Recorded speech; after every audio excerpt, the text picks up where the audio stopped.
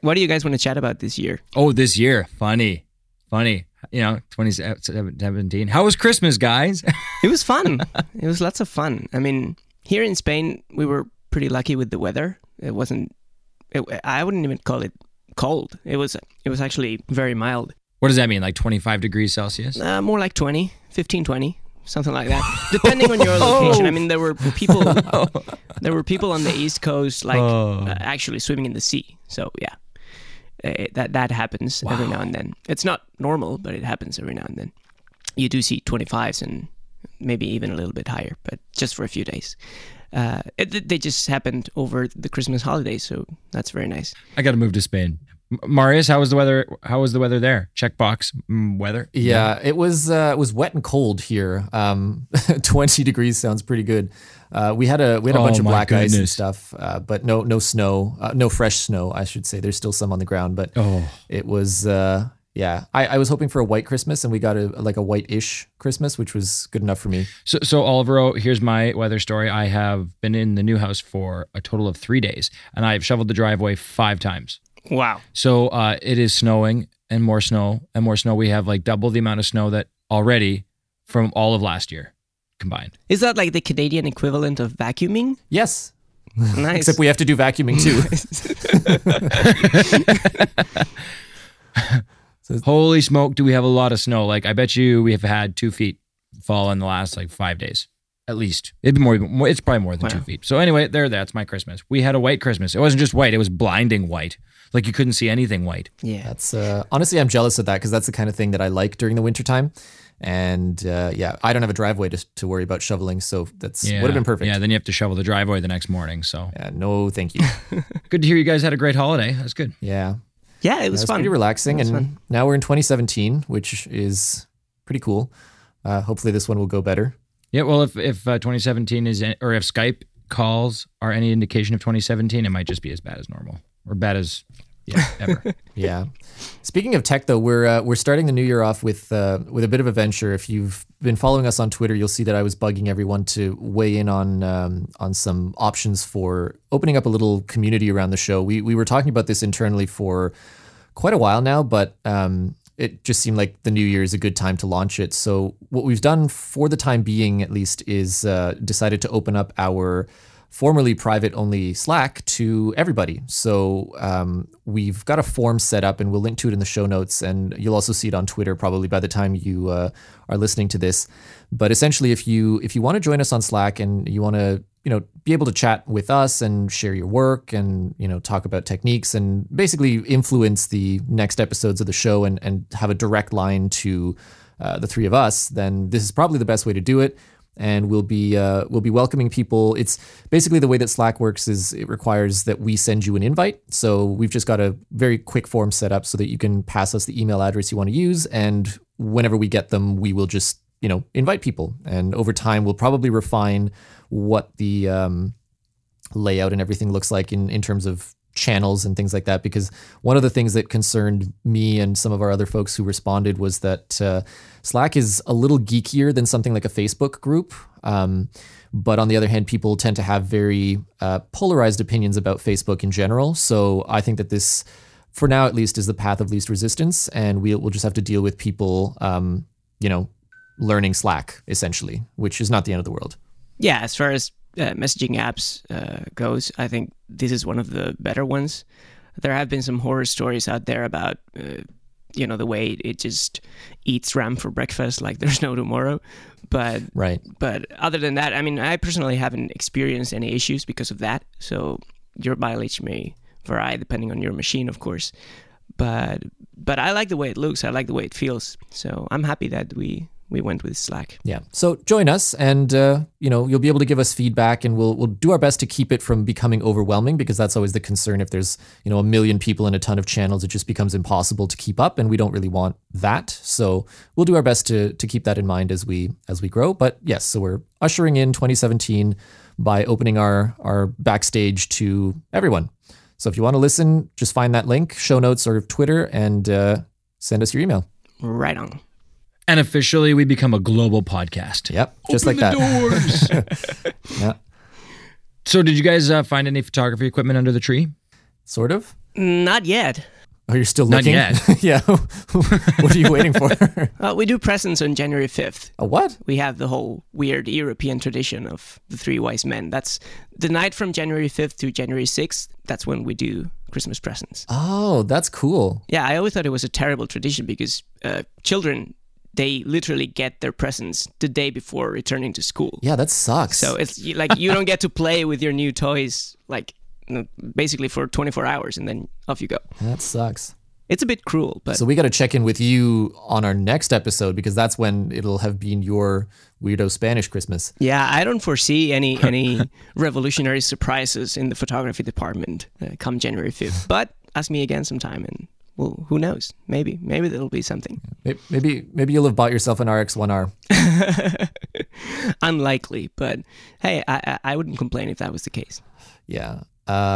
I have a couple of things actually that weren't so much under the tree because I just bought them for myself. But Those are the best presents, man. I love those kind of Christmases. yeah, I bought myself a present. my internal Santa knows me so well. It's amazing. But anyhow, I picked up a pair of AirPods. I found someone who sold them to me because obviously they're sold out everywhere in the stores still. I wasn't able to find one there. So I picked up a pair. They were still sealed, so it was just like brand new. And I have fallen in love with them. They are definitely in my top 2 favorite new Apple products of the past few years. They're great. And the problems that they have are less bothersome than I was expecting, I think. So that's a positive sign. They're like the worst part about them, honestly, is the way that the gesture works, the double tap thing, because it is extremely unreliable and extremely uncomfortable to perform because you're basically like bashing something deeper into your ear. And there's no comfortable way to do that because it even like has a little picture on the instructions to tell you not to tap on the stem, which feels okay. You have to tap on the actual bit that's right on your ear. And it's painful, it's gross, it's not a good gesture. I basically try to avoid using it because not only do you look like an idiot constantly knocking something on your head, but it also just doesn't work. Like honestly, it's very, very unreliable. So that's the worst part. But everything else is pretty great. I can definitely agree with that. I haven't used them personally, but reading all the reviews and watching the video reviews on YouTube, I don't understand how Apple released this product with such a weird control interface built in. I mean, you get away with using your Apple Watch to control playback and pause and fast forward and everything. But if you don't own an Apple Watch, you have to use your iPhone or you're out of luck. There's no way to control playback from the AirPods themselves, is there?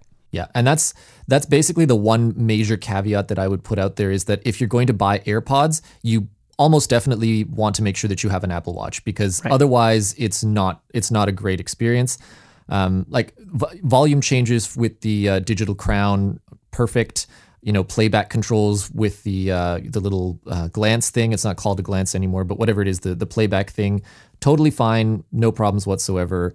I'm all right with it. But without the Apple Watch, it would definitely not be as good an experience. But I think that the reason it ended up being this way is because they were working under these ridiculous constraints they imposed on themselves to basically keep them looking just like the EarPods, to not make them bigger, to not have any sort of bulky, weird backpacks on it or anything like that. So there's only so much technology that they were able to shove in. And I think that the best they could do was an accelerometer rather than an actual touch sensor, right? Because that would have given them more options for like sliding gestures or things like that. But I think that they just found that it wasn't possible to fit that in. And that's why they went with the accelerometer, because it's simpler technology and it's presumably smaller. Right. And so we've ended up with this thing that's obviously a compromise, and that's obviously the biggest compromise in terms of the design. I would put that even above the sound.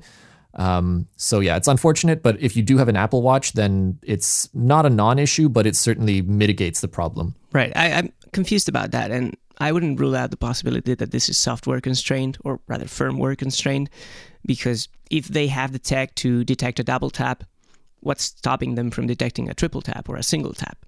And just with those three gestures, you get a lot more options to control things in the in the AirPods. So yeah, I think it is a reliability thing. Like I think even their internal testing showed that it just wasn't picking up those taps reliably enough to actually use them as a gesture because it's based on the accelerometer rather than actual contact. I just think that they're finding it wasn't as good. It was more frustrating than not, I think is a better way to put it. At least if there's just one double tap, like that's the only possible thing that you're trying. There's no ambiguity about, oh, how close together do the taps have to be? There's none of that. It's just double tap. That's it. And, that makes sense. It's not great, but it is, I think that's the best they could do with the given hardware constraints. And that might even be one of the reasons for the delay that the AirPods suffered from when they were announced to when they were finally available for purchase. It was like a couple months of a delay. Yep. Maybe they were originally intending to go for all those gestures and they realized it just wasn't reliable enough, like you said. Yeah, that would make sense. Yeah, that wouldn't surprise me at all. But anyway, so that was my one thing. And then the other thing, I had friend of the show, Thomas Wong, over just before the new year because he wanted to show me his new Peak Design everyday backpack, which I had been very curious about. We've spoken a little bit about their stuff over the past few months on the show, but not in much detail. Anyway, I really liked the backpack. I thought it was a fantastically designed bag. Definitely an improvement in terms of build quality and design over the Everyday Messenger, which I never really got used to. I've admittedly only played with it in the store on several occasions, but it never really clicked with me. But the backpack I definitely fell in love with. And so I found someone locally, a local fine art photographer who had just received his kickstarted backpack and sling. And I bought them both for less than what it would have cost me to buy one separately. So I was like, okay, that's a deal I can't really pass up. Yeah. And so now I've been trying to work with the sling as my everyday bag and the backpack as my carries more stuff bag, and they are fantastic. The sling in particular, I am amazed at how much it fits. Like I can carry literally my entire camera kit plus all the chargers that are required, plus my iPad Pro, plus the pencil, plus a Kindle, and it all fits. Wow. It's heavy at that point, but all of it fits in there, and that's just unbelievable. I was not expecting to be able to fit that much in there. So color me impressed on that front. What would you say the main differences between the Sling and the Everyday Messenger are? Because you said you didn't enjoy the Messenger, so I'm thinking they have to be substantially different. Yeah, they're very different. So the messenger feels larger, and it hangs like a messenger bag. The sling you can't wear on your shoulder like that because of the way that it hangs. It has to be across your back. Okay. And there's no. It kind of works the same as the backpack in terms of like you loosen the strap and then it swings around and you access it that way. Mm-hmm. But in terms of, that's actually my one complaint so far, is that in terms of speed and comfort, the messenger bag is easier because you just sling it over your shoulder and you're done. This one you actually have to like put over your head and then tighten the strap and get it into position. So there's a little more finagling to put it on and take it off, especially with a winter coat. But at the same time, it's also noticeably more comfortable to wear, I think, because of the way that it distributes the weight. It's higher up on your back. It's kind of attached to you, so it's not flopping around, right? Which makes it much better. Like we went on a walk the other day and I had it on for the entire day, and we were, climbing and hiking through icy areas and zero problems. No, like the weight distribution was always rock solid. It stayed right where I put it, and it was very, very simple to, at any point, loosen the little clasp on the strap, and it just swings out in front of you. Camera comes out quickly, snap a few shots, drop it back in, slide it behind you, and you're done. So initially putting it on and taking it off is a little more time consuming, but I think that ultimately it's nicer to carry. Nice. But yeah, internally there's less space. I think the messenger bags, both of them, will carry more stuff if you fill them. But also in terms of manufacturing, the fit and finish is superb on the sling, and they're also using the newer generation of FlexFold dividers, the ones that have like the dual platform thing, whatever they're calling them. So I think those are the main differences. Those are by far my favorite aspect of all the Peak Design bags. Like those dividers are great. Yeah, they're amazing. I can't believe they haven't been implemented in the Messenger themselves. Like I've had my eye on a Messenger, the Everyday Messenger, for quite some time, and now Henry's of course has it on sale, so I was ready to go and like drop the money on it and off we go. And then somebody tells me, particularly Thomas Wong tells me, that the build quality is totally different. And so I'm like, I can't believe that those FlexFold dividers haven't been brought over to the older product. Right. Just seems like a natural fit. Yeah, I think the official word is that they're going to start selling the dividers separately so that owners of the Everyday Messenger can just tear out the originals and put in the new ones. Because I think that's easier than waiting for them to like redesign the Everyday Messenger. I mean, that's their oldest bag now, so at some point they're going to probably make a version 2, but that's probably further out. You could buy an Ona bag. You could buy an Ona bag and throw the FlexFold divider in there. Yeah. Oh, that's the problem. I think that's the biggest problem, is that if they do sell the FlexFold dividers separately, then people will it'll cannibalize the sale of their bags, because people will just be like, well, I'll use the dividers and put it in whatever bag I want. Yeah, they're definitely one of the main selling points of the bags, at least for me. Because many of the other features are a bit gimmicky, like sort of like it's almost like a seat belt. They have security attaching mechanism on the Messenger that helps stabilize the bag on your back when you're riding a bicycle, for example. And that's great for me because I do ride bicycles every day. But if you don't, then what's the point of having that, right? It's just you don't care about that. The sling would be perfect for that.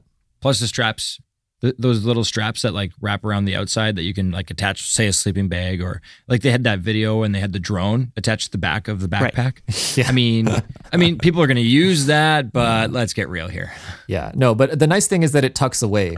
Right. Clearly, if you like simple design and very, very minimal bags, these are not for you. These are extremely over-engineered bags, and some people like that, and I can see myself using one of them, no problem. But I don't know that I would consider it my favorite bag ever. I don't know. There's just something off-putting about them. But anyway, to each their own. Yeah, I mean, I have to spend more time with each and put them through actual usage for longer before I can make any claims about them. But so far, the first impressions have been positive. And on the over-engineered aspect of it, I do like that, especially with the backpack, all of the straps, everything tucks away. Like they've thought of stuff like that so that if you set it up the way that you like it, there never has to be anything dangling around, which is great, because I hate that on any bag. Basically, if there's straps or little things that are just flying all over the place, that's not, I don't like that. So you can get rid of that on the backpack and on the sling as well. The little tightening things actually have a built-in elastic, so you can easily keep them from flopping around, which is cool. But yeah, those were my two. The AirPods and the Peak Design pair of bags were my like Christmas photography / gear related acquisitions. Awesome. Hey, what color did you get for the backpack and the sling? Oh, ash for both. Oh, so nice, hey? It's beautiful. Why don't they have the Messenger in that color? Man, Peak Design, redo the Messenger and I will buy 3 of them. There you go. I don't know why. Well, one bag to carry each of your MacBook Pros, right? Right, excuse me. Yeah. I currently have 2. How's it going, testing with both? You know what? I haven't cracked. Literally, this is like the second time I've cracked open the new one right now to record this podcast. So, we've been moving. So it's been a bit of a hectic schmelter over here. But what can I say about the difference? There's very little difference, kind of like we expected, right? No difference in processor speed or anything like that. I think there's a few less OS glitches, like, switching between desktops and stuff like that. But overall, the biggest difference is that my return enter key works again, my spacebar works again, and the trackpad. Guys, I can't believe that nobody's been bringing this stuff up, or maybe they have been bringing it up, but the quality control on my first MacBook Pro must have been just crap. Right. Because the keyboard, every single button in comparison to the new keyboard feels mushy. Every single key feels mushy in comparison. Even the trackpad feels mushy. It's a piece of aluminum, right? And we're pressing down on it. So unless maybe I don't understand exactly how it works, but there's going to be piece of aluminum on that trackpad or glass or whatever it is going to be moving up and down, right? So there's going to be like a little bit of, it has a little bit of flexibility, and even the trackpad on the new one feels tighter. Right. Tighter. The click is like more clicky.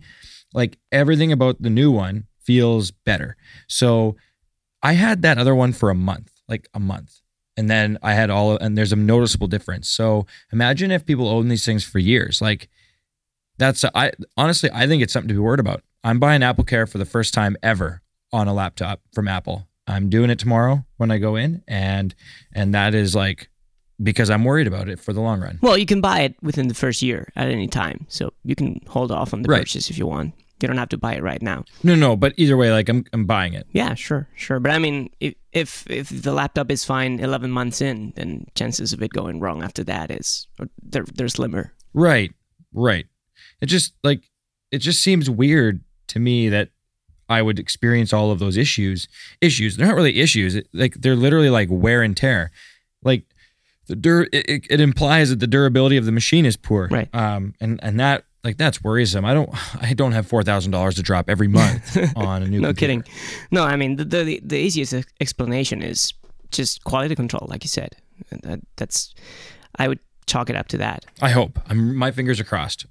So I will give another report eventually. I wonder if it's because the main difference between the two is that one was built to order and one was a standard configuration from the store. And it may be the case that those two go through slightly different QC processes or whatever. Who knows? But there's no way that 1 month of like light normal usage should produce so many problems that are obviously like mechanical defects. It's not like, Jack tried typing on it really quick, and she could tell the difference between the two machines just by like typing the word "the" and hitting enter. Like done. And that just cannot be taking place on this expensive of a laptop. Go ahead, Alvaro. I was just going to say that, to clarify, that the one that's working well is the built to order one, right? Yeah. But it's also like only 3 days old. Yeah, fair enough. It's kind of hard to compare, but I'll be interested to see where we're at the end of January. Where it's at.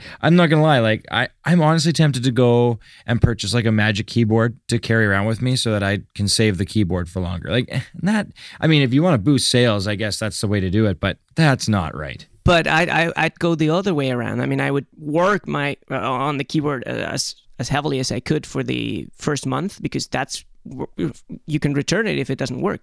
Yeah, and then smash the enter key, and all of a sudden, oh, sorry, you misread the return date. And anyway, we'll leave it at that. Right now, I'm very happy. It's great to have a better keyboard, and I'm excited to go return the other one so that I can say that I had two for a little while. Yeah, just it occurs to me now. You guys were making fun of me last episode for spending a lot on camera gear, but in the past couple months, Josh has bought 2 laptops and a house.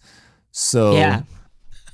But it's the second laptop, man. That's the one. That's the one that hurts. Oh man, you can buy 2 houses if you want. That's okay. No problem there. That's the long-term plan. 2 of everything. Just have a backup. Hey, we started that trend with a Leica Q, so Leica Q, baby. Yeah. Double fisted. Anyway, should we get to our main topic here? Let's. All right. Sure. We talked about snow before, right? So we kind of have a good segue. Yeah, we mentioned it. So we got a question from Mike the Fifth on Twitter. Mike is a longtime listener of the show. He's asking if we've got any cold weather or winter photography techniques and gear recommendations. And this feels like a perfect time to do an episode about that because Josh is, like he said, buried in snow. And I am also in Canada. And Alvaro does not... does not know what snow is. Alvaro does not have snow. This is when living in Canada really pays off, right? Seriously. Totally. It's identity, man. We generate our identity out of this. Well, for those who don't know, just to quickly establish facts here, I did live for a year in Finland, and they do get their fair share of cold over there. So I've experienced... Probably actually colder. Yeah, probably. I don't know about that, but similar in any case. Yeah. So, yeah. We've all been there. I wasn't really into photography when I was living there, so I can maybe talk about how I dealt with the cold personally. Maybe not so much how it affected my gear or my photography technique or anything. but that's where you guys come in. So let's go for it. Right. All right. So the way I've broken it down is just to try and keep things organized. There's basically two branches of stuff to talk about. So there's the technical considerations that come into play when you're shooting in cold environments, and then there's the human element of cold environments and how that affects you and your subject and things like that. So I think a lot of discussion centers around the technical stuff. So why don't we start around the human element instead? Because not only is that something that Alvaro can help us with, but it just seems like a less explored part of this whole winter photography thing. It's more intuitive too, right? Yeah, it's exactly. I mean, number one concern from my perspective is it's really important not to die of hypothermia while you're shooting. So, Step one. Yeah. Step one, don't die. Don't die. Ideally, make it back home. Yes, with all of your extremities. Yeah, there you go. So step one, but more seriously, how to do that? I think a lot of people get a little obsessive over the kinds of gloves that they use and the kinds of whatever. And to be honest with you, the best advice that I ever received on just dealing with winter temperatures is to, rather than trying one huge heavy coat or something like that, is to layer, because layering gives you flexibility to adjust, especially if you're shooting somewhere outdoors or you're hiking or something like that. As you move around, you might warm up. And then if you only have one really heavy layer, taking that off, suddenly you go from being freezing to boiling, and it's just not a good experience. So Right. If you have more layers, then you can much more easily regulate your temperature, keep yourself from sweating up a storm, and all sorts of things like that. So layering is a great idea, and you don't have to do it with super expensive clothing. But it's just a matter of having options so that you can take off a little sweater, underliners, your overcoat, whatever it is. That's my sort of number one winter living tip. Yeah, and there are lots of information on the internet about how to layer properly, because the order of the layers is important. Like for example, we'll try to put a few links on the show notes on tips on how to do it properly. But the idea is that you want a base layer that sucks moisture out of your body and lets it breathe outside. That way you don't sweat, because when you sweat, that's when you get really cold inside. Yep. Even if you're wearing a heavy coat on top. So basically, the order of the layers has to be such that moisture can get away from your body, but cold is not allowed in. Yeah, basically. And there are systems to do it effectively, and you don't need like 4 or 5 layers. Maybe with just 3, you're good to go. In all but the most extreme conditions. So if you take a few minutes to read through a couple articles on the web, you're going to be fine. Yeah. So turning it towards photography, I think the biggest thing that affects shooting specifically is what you're doing with your hands, right? Because you've got to actually manipulate your camera. So mittens make that very difficult. So you're stuck with gloves in many cases. Josh, what do you do about shooting in the winter in terms of like hand protection? Do you have special gloves, or do you have a technique, or what's going on? No, not really. I was definitely going to say like gloves over mitts. I have an old pair of they're like kind of crappy black old leather dress gloves that are thinner now than they ever, when they were originally purchased, and there's a rip in them. And realistically, the nice part about them is that they're actually perfect for shooting, because they're so because the leather's kind of been worn down for so long. They're thin, they're easy to move around, and I can feel just about everything through the leather, no matter where Right. I'm at. So for me, the answer to that question is use an old pair of gloves. Maybe if you've, I don't recommend mini mitts. Mini mitts are a big waste of time, in my opinion, unless you're willing to strap mittens over top of your mini mitts, and then you quickly rip the mittens off and then shoot that way. But I'd recommend a worn pair of leather gloves. Lots of people around here, they're not photographers, but working people will use you guys ever seen lined working gloves? You go down to a lumber yard and they're wearing working gloves like that. You guys know what I'm talking about? Yeah, I've seen those. Those actually work surprisingly well as well. It looks a little bit odd, you don't have a hammer in your toolkit. You've got a a camera, but Same principle. They work pretty well. Right. I would argue that you need to be able to feel around the camera. The tips of your fingers might get a little cold, but at the end of the day, I think you need to be able to feel things. And so the thinner the glove, the better. minus mini mitts. Does that make sense? Yeah. It does. Yeah, no, I think it does. Okay. Maybe, I don't know if it's really a thorough answer, but yeah. Well, no, I mean, this is where different options come in. So it also depends on how much money you want to spend. Because, for example, if you go and you search around for photography tips regarding gloves, you will find some gloves that are kind of designed for it. And the only problem with them is that they're very expensive, right? Because they're designed in such a way as to give you that slightly thinner material over the fingertips so that you can feel around and sort of know what you're doing in a tactile sense, but they're also they've got enough layers and materials and whatever in them to keep you warm. And the advantage of those is that it's basically like one glove and you just keep it on and it's perfect. Because otherwise, what I found myself doing is, depending on the glove that I'm wearing, I do sometimes feel like I have to take it off to do the shooting, and that's always a awful experience because then you're spending time trying to warm that hand back up, and it's just not great. I came across a technique that I haven't tried yet, but it would be interesting to know if you guys have. Someone suggested actually having some of those mini, the very basic wool gloves that are super thin. They don't protect very well. And then having a mitten over top of that so that your hands are warm, and when you shoot, you just take the mitten part off and your hand is still protected by the glove while you're shooting, and then you put the mitten back on when the camera goes away. And it's, you're still sort of switching between having two layers and one layer and whatever, but it's potentially a better solution than leaving your hands entirely bare to the elements while you're shooting. So that's something that I'm going to try at some point, because it sounds like it could be a decent solution, especially if you've got a little hand warming pad in the mitten so that when you put it back on, your hands warm up faster. Yeah, and potentially you could even go with fingerless gloves. I don't know if there's a special name for that. But Yeah, good point. Yeah, and I've also seen the ones where the fingertips actually peel off, and I used to have a pair of those, but I found that you lose a lot of heat through those little openings, so it wasn't exactly my favorite solution. Yeah, probably.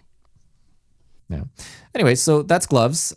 There's also the subjects to keep in mind. I mean, if you're doing landscape photography, this doesn't really apply, but assuming that you're shooting portraiture outdoors, there are certain issues, including the fact that your subjects must also not die for the duration of the shoot.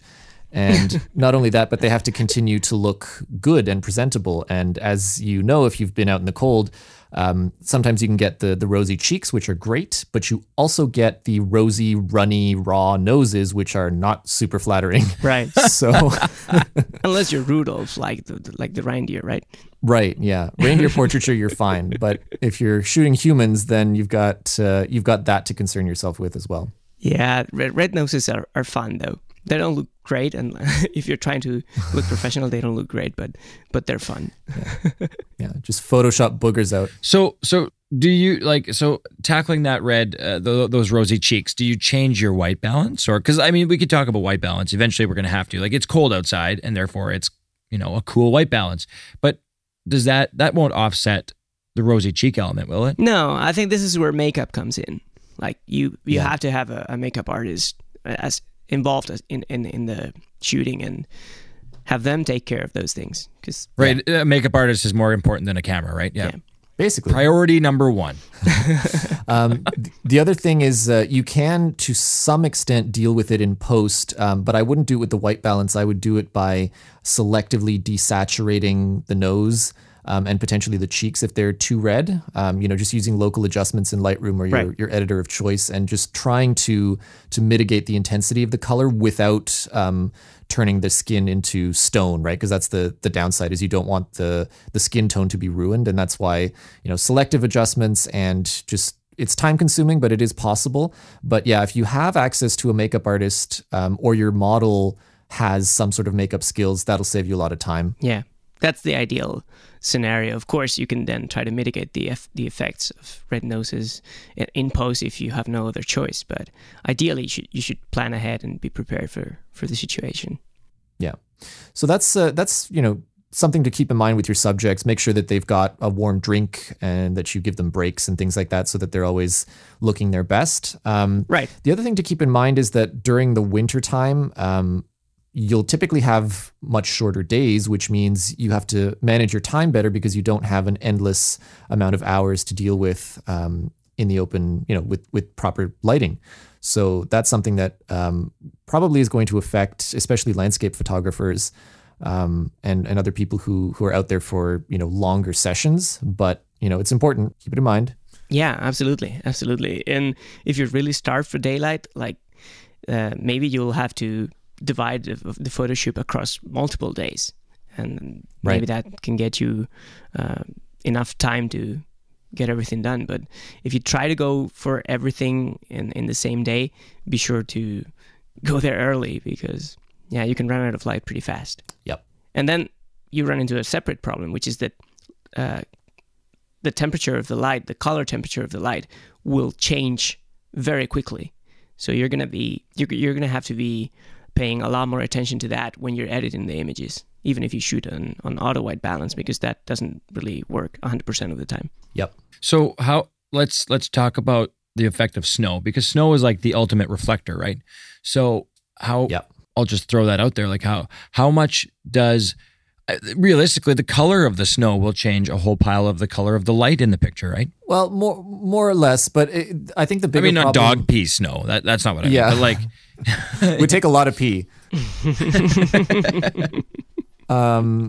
So I wouldn't worry so much about the color temperature, but the biggest thing that and this is kind of switching into the technical concerns and away from the human concerns, but the biggest problem that you face with snow is that the camera's metering system is probably going to do a poorer job of getting you a proper exposure in a snowy environment, because it's always trying to balance things to a neutral gray. So the tendency will be for it to underexpose a snowy environment a little bit. So if you're aware of that, then it's really easy to fix, because you basically just use an exposure compensation dial, or you adjust your settings manually so that you keep things at the proper brightness level so that the snow actually looks white instead of this weird neutrally gray thing where everything is just looks off, basically. So that's like the biggest thing. So anyway, it just as a good rule of thumb, think about adding perhaps one stop of overexposure. Start from there and then see how it goes. The ideal way of doing this, of course, is to look at your histogram. That's where you're actually going to see if the white levels are where they should be. But it's just a good starting point. If you're shooting a scene where almost everything is white or should be white, just crank that exposure compensation dial one stop app. And if you're the other way around works too. If you're shooting a scene where almost everything is supposed to be black, just underexpose the shot by about one stop. You might need to do some further adjustments, but that's a good starting point. Yeah, and a lot of this is also dependent on your camera and how good the metering algorithms are in the camera. Some of them do a better job than others. So this is something that you've kind of got to test out. And the best way to do it is not, like Alvaro said, keep an eye on the histogram. But if you can turn on highlight warnings, whatever your camera calls them, if it's just going to show you little red zebra stripes or something where you've got things underexposed or overexposed, that can be really helpful, because then you can look at a scene and immediately be able to tell how good a job your camera is doing at metering that scene, and then you'll know how to compensate for it later. And there's also something to be said for using spot metering instead of the center weighted or average thing.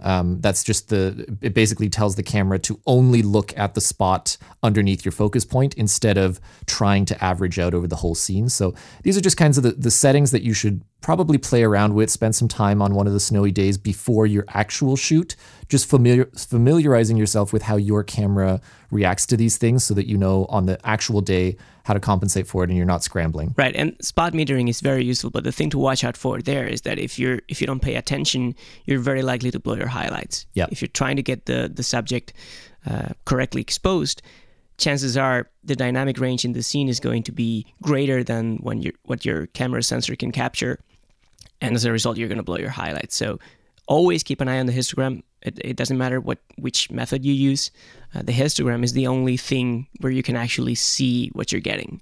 Yeah.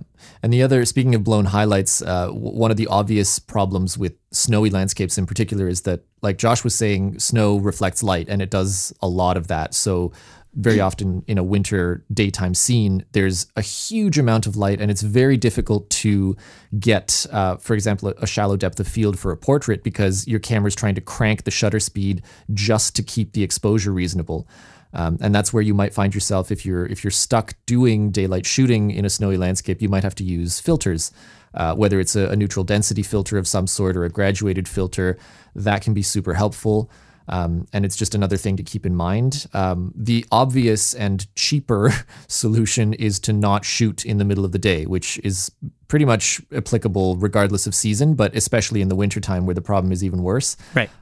So, going into your shoot during golden hour, that's, a better idea, whether it's the morning or the evening. Golden minute. Golden minute, yeah. Because it's so short, yeah. But that's one other thing to keep in mind is just it can be the lighting can be very, very harsh, so you'll have to use your full suite of tools and shooting techniques and things like that to get around that. Yeah, absolutely. That being said, though, like winter photography, I mean, at least here in southern Manitoba, like we have it's more cloudy more often, which I mean, yeah, it's brighter, but at the very least, like it's not super bright and sunny. Right. I would argue that it's less sunny overall. So the light is more dispersed. So I mean, at the very least, like you're not dealing with harsh shadows. Right. So anyway, just another little anecdote.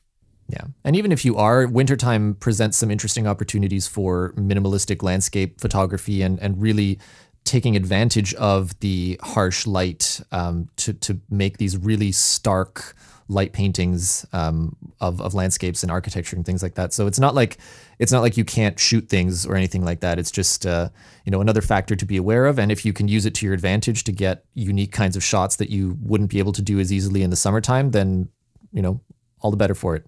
Okay, so you go up into Antarctica or up, down, holy smoke. So up into the Arctic or down into Antarctica. Yep. And I've had some people tell me, like condensation can build up, right? So it's cold outside. Your camera has to adjust. It's an electrical piece of equipment. It adjusts to the temperature outside. And then you bring it inside and it's, 15 to 20 degrees Celsius inside. And all of that moisture that's caught in the camera has to go somewhere and is changing because of the temperatures and so on and so forth. So how do you, we should talk about how to like minimize the amount of condensation buildup within the camera. I've had some photographers tell me to use like, Ziploc bags and a wide gamut of different ways to keep your camera from essentially having a bunch of condensation buildup inside. How do you guys handle it? Oof, I don't know that I'm going to be of much help here because I was terrified when this 20 degree Christmas. This happened to me once, and I was terrified. I don't know if you remember, guys, but a year ago when I went to Paris for my New Year's Eve last year, I rented a Canon lens, the 35mm f 1.4, and it arrived home in a super fancy briefcase, completely sealed, and I don't know if they shipped it inside a freezer or whatever. But when I opened it, it was super cold. And as a result, I just opened it, took the lid off the lens, and it was completely condensed. Like it was foggy. I couldn't see anything. And I was super scared, like saying, I hope this clears, over time, because if not, I'm not paying for the lens. I mean, I just opened it and it was like this. I was scared that maybe I should have waited and let it, warm up a little bit more gradually before taking it out of the case. But I didn't know. I wasn't expecting it to be cold. So good news is that, yes, it did clear out over time. So it just takes a lot longer, right? Yeah, it took a few hours. Yeah, I don't know how many exactly, but at least 2 or 3 hours, definitely. Yeah, this is kind of a spectrum because depending on how extreme the temperature is, you have to do more or less to deal with this problem. And it also depends a little bit on the degree of moisture sealing that your camera has, and your camera and lens combination specifically. But in general, there's a few things to keep in mind. That the Ziploc bag trick is not bad. I don't think that it's necessary in most cases because The goal really is to just make sure that the temperature transition is as gradual as you can make it. So the mistake that a lot of people, like when condensation typically happens is if you've been shooting for a while outside and you bring your camera inside and it's still like hanging around your neck with the lens cap off. Right. Then you're going to get condensation immediately. That's just don't do that, basically. What I've done and what has basically been sufficient for dealing with Canadian winters in my case is when I'm done shooting outside, the lens cap goes on the camera goes in the bag, and I bring the bag inside, and then the bag gets left alone for at least an hour. And that gives an opportunity for the temperature to equalize enough that I don't have to worry about condensation when I do take it out and take the cards out and whatever. And if you're in a hurry, you can just take the cards out outside, right? That's the other thing to worry about. Just give the camera equipment time to adjust to the temperature. The other thing is I always keep little silica gel packets in my camera bags for this exact reason, because it makes it much easier for there to be less moisture in the air inside the bag. So there's less of a chance of condensation while that temperature equalization process is going on. Mostly like if you're talking about Ziploc bags and things like that, that's the kind of thing that you have to resort to if you're dealing with actual Arctic level temperatures. So for here, most of like here. Well, for most cases where we're dealing with like minus 20, minus 25, stuff like that, you really shouldn't have to worry about this stuff. But if you are going into areas where the temperature is regularly dipping around minus 40, and by the way, this is Celsius, the real measure of temperature, just because we have a lot of American listeners. So this is all Celsius. If you get to about minus 40, then you might need to resort to things like Ziploc bags. I've also heard people having a dedicated little, the cooler boxes that you typically use for picnics and things like that. Smart. They'll bring their camera in and put it in one of those and let the temperature equalize there, because it's even more gradual that way. So basically that's the rule of thumb to keep in mind, is the reason condensation happens is because you're going from a cold environment to a warm one and the camera's adjusting that temperature way too quickly. So the more you can do to slow that down, the better. Yeah. I would also argue don't take the lens off the camera, right? Especially if it's weather sealed. Yeah. You're just opening up more holes for condensation to leak in. Right. So Yeah, leave it alone until the temperature is equalized. That's the main thing. One tip that I've seen before on the internet, and I think it's a pretty awful tip actually, is to hide the camera in your coat when you're not using it. That's a really bad idea, because you're going from extreme cold to not only warmer, but also humid, because humans are sweaty. So you're basically putting it into a humid environment, then taking it back out. Like you're making the problem worse by doing that. It's better to just leave it to deal with the cold. It's going to be cold, but that's okay. The problem arises only when you bring it back indoors. So either in the bag or around you, but not in your coat. Yeah, I think the reason people recommend that technique is because they're trying to conserve battery life. And in order for batteries to last longer, the camera needs to be a little warmer than it would be if you just left it outside. But guess what? That doesn't really work.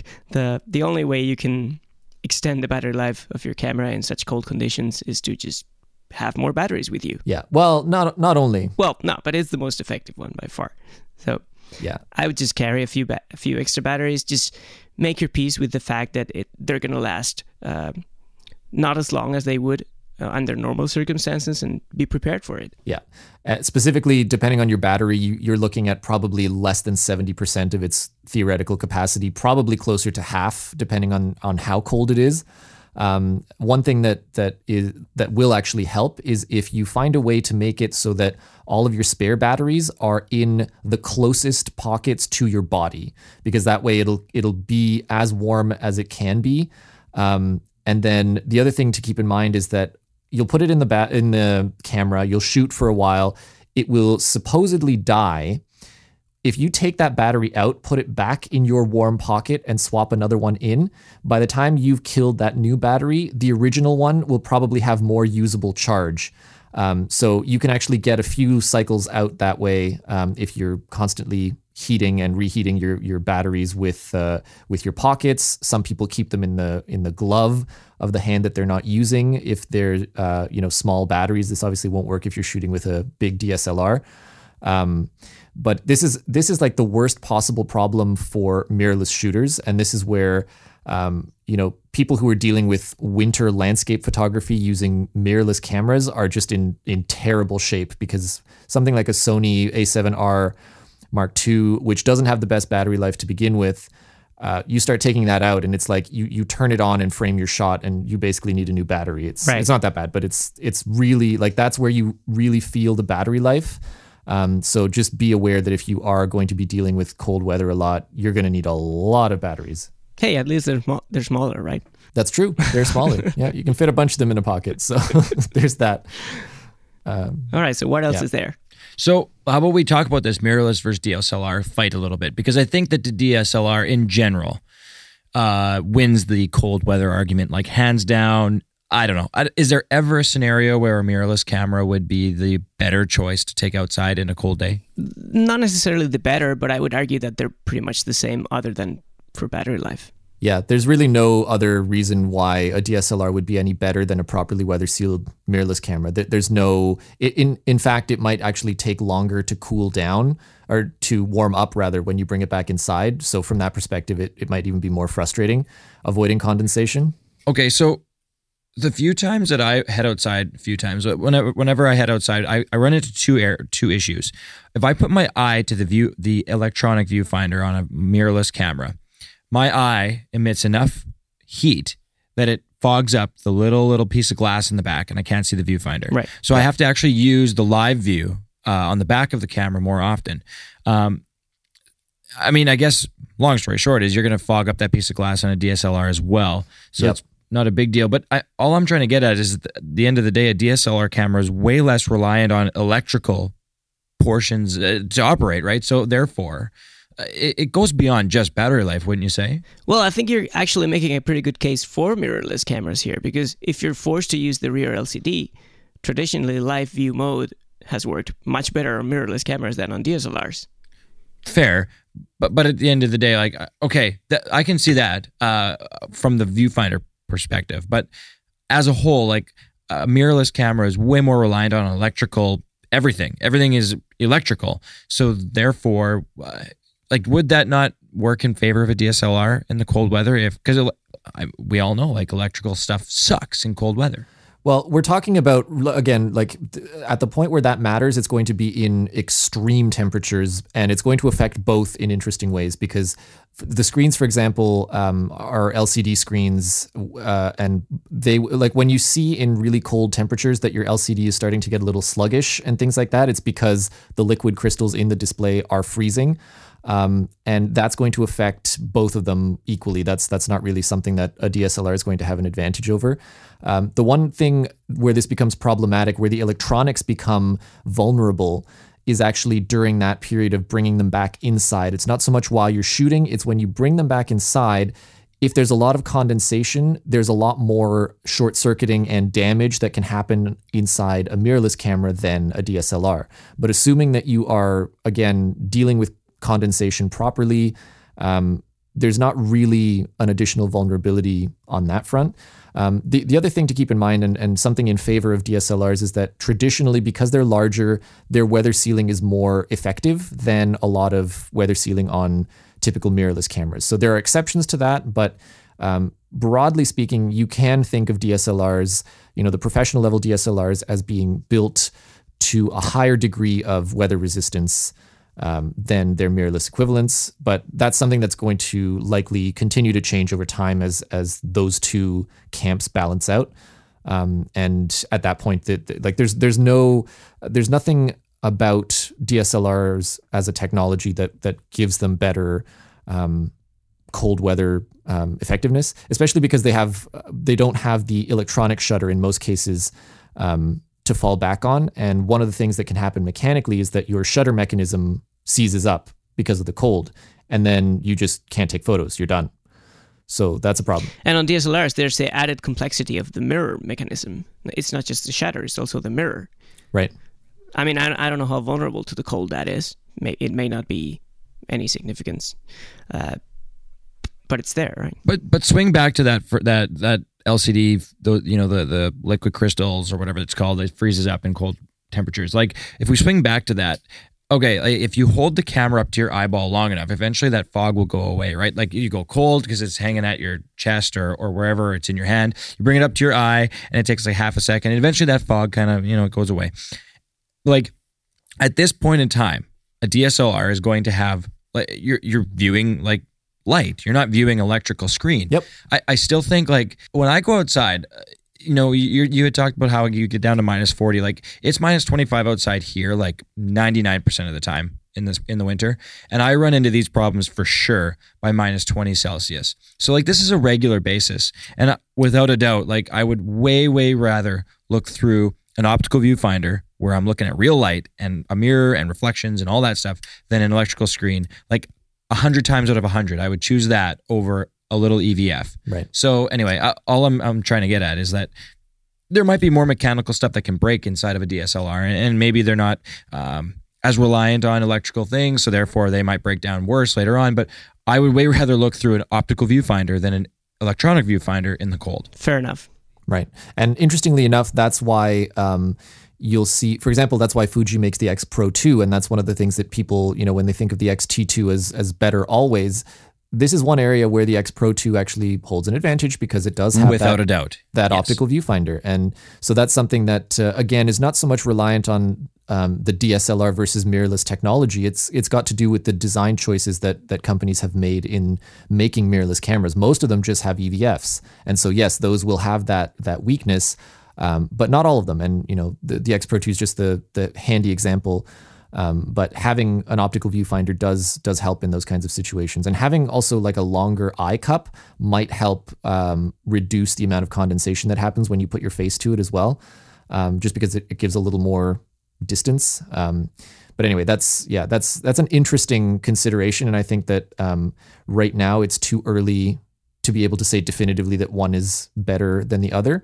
But like with anything else, that'll change over time. Yeah, because it's not universally better. I mean, optical viewfinders might be better in the way that you guys just described, but they're also worse in the sense that you're going to get blinded a lot more easily by the excess of light.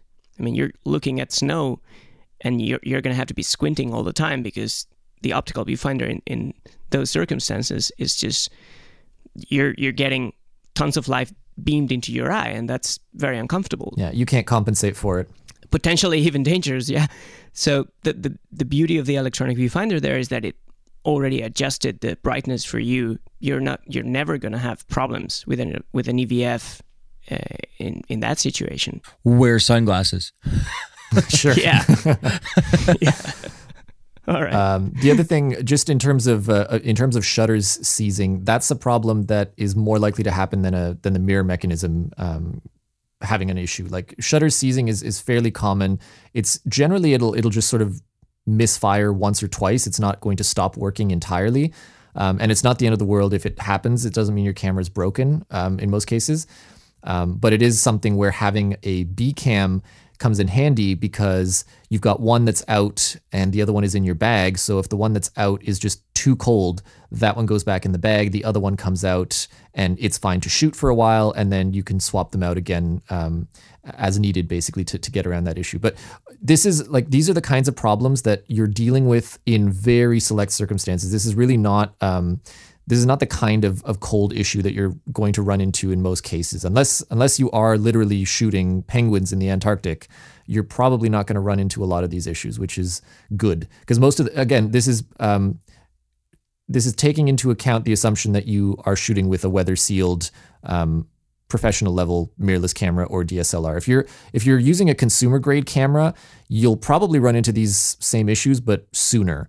And unfortunately, there's not much that you can do for those in terms of mitigating the issues. Like the condensation thing applies universally, but if it stops working in the cold, and it's a cheaper camera, that's like you're sort of out of luck. There's not much you can do about that. For safety reasons, if you're shooting penguins in Antarctica, just be sure to watch out for polar bears. Seriously? Yeah.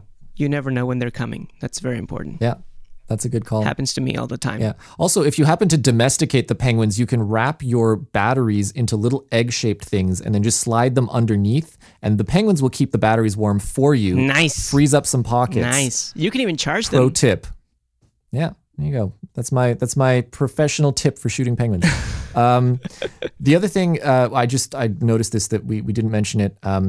If you're shooting on a tripod, you're probably going to want to put spikes on the feet, because if you put it on ice, it will slide away from you, and that's a very expensive mistake to make. And by the way, once when you're trying to buy a tripod, you will often see that there are several models that appear identical, and often the only difference between them is the material they're made out of.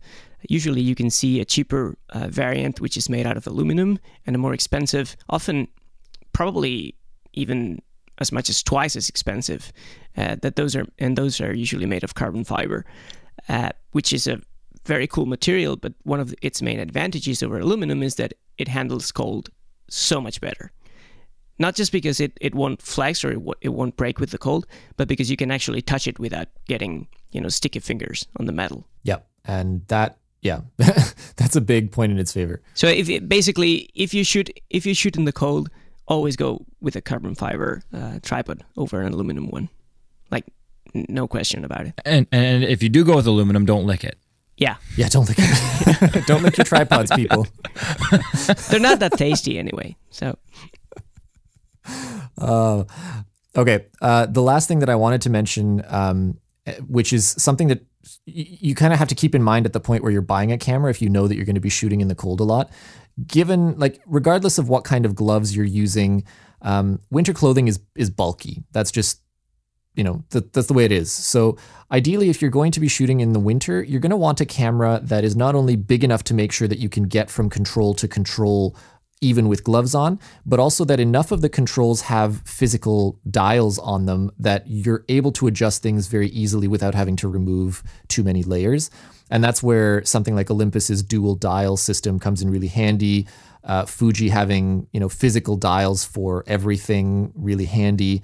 Ideally, the less digging you have to do in menus to adjust basic shooting settings, the better. Right. And the more space there is between individual buttons on things, the better. Like any camera that's got those really, really tiny little closed-in D-pads, it's really hard to hit the correct direction when you've got gloves on. And that's something that you actually have to worry about if you're shooting a lot in the cold, because if you need to use those settings, you'll probably get it wrong, and it's just an additional frustration that you don't want to have. Right. And if your camera has configurable modes, like there are always one or more buttons that you can configure, but some cameras have sort of a memory recall function, and you can store several configuration modes for every button in the camera. Yeah. So for example, my Sony a7 II has, I think, is 2 modes, C1 and C2. So in theory, I could assign different functions for each button on the camera and then have 2 entirely different configurations stored in memory. So for example, I could have a summer shooting configuration and a winter shooting configuration.